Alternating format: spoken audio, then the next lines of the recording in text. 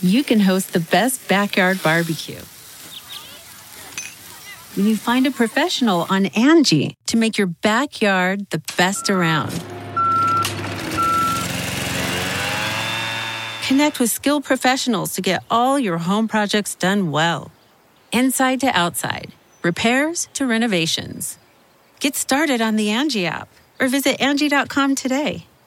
You can do this when you Angie that.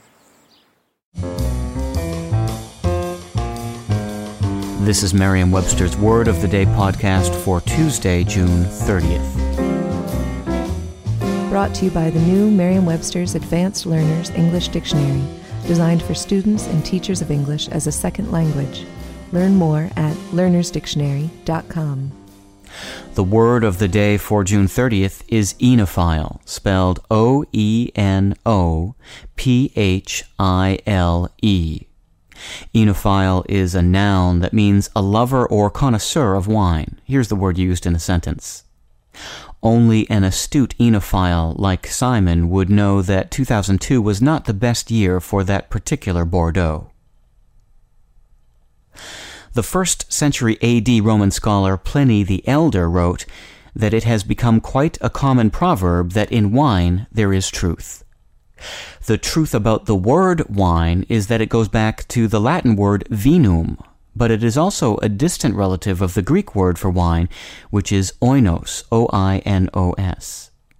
Indeed, Latin borrowed from Greek to create a combining form that means wine, eno, O-E-N-O. Modern French speakers combined eno with phile, the Greek word for lover of something, to create oenophile before we adapted it from them around 1930. Etymologically-inclined oenophiles are sure to know that enology for the science of winemaking and enologist for one versed in enology also trace back to the Greek root. By the way, these words, enology and enologist, are more often spelled without the initial O, therefore E-N-O-L-O-G-Y. With your word of the day, I'm Peter Sokolowski. Thanks for listening. Visit the all-new learnersdictionary.com, the ultimate online home for teachers and learners of English.